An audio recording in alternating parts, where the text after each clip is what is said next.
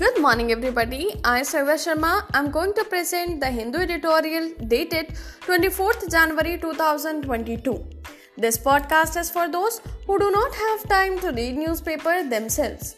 The analysis of the editorial is given on the last segment of the podcast. Let's get started. Happy preparation.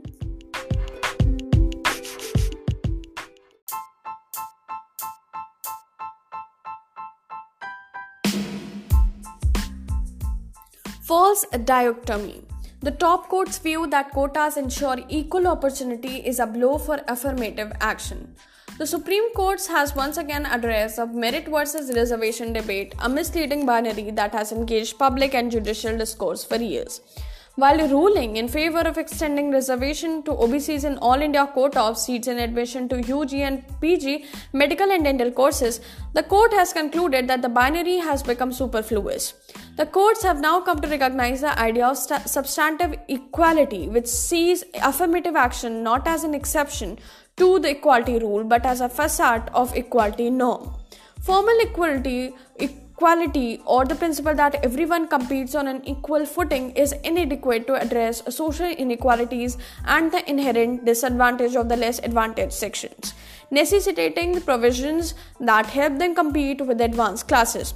The competitive examination may be necessary for distribution of educational opportunities, but it does not enable equal opportunity for those competing without the aid of social and cultural capital, inherited skills, and early access to quality schooling. Good performance in an examination does not reflect hard work, but does not always reflect merit solely of one's own making.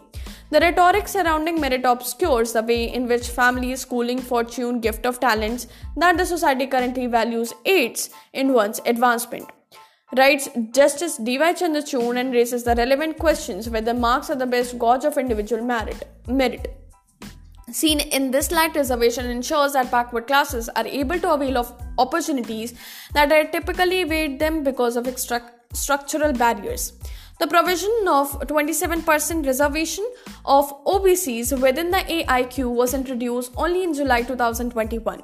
Implemented from 1986, the AIQ was envisaged as domicile-free quota to access medical education in all colleges in the country. It comprises 15% of the undergraduate medical and dental seats and 50% of postgraduate seats surrendered by the states for admission through a central pool. For 2 decades, there was no reservation in this segment. In 2007, the court allowed the introduction of 15% reservation for SCs and 7.5% for STs. Even when the OBC quota was introduced in the central government institutions alone, there was none in state colleges. The decision to end this discrimination now has judicial imprimatur. The court has also rejected the argument that there was no need for reservation in postgraduate medical education. The impact of backwardness, it has said, does not simply disappear because a candidate has a graduate qualification and does not create parity between advanced classes and backward classes. The latest judgment marks another notable addition to the body of affirmative action jurisprudence.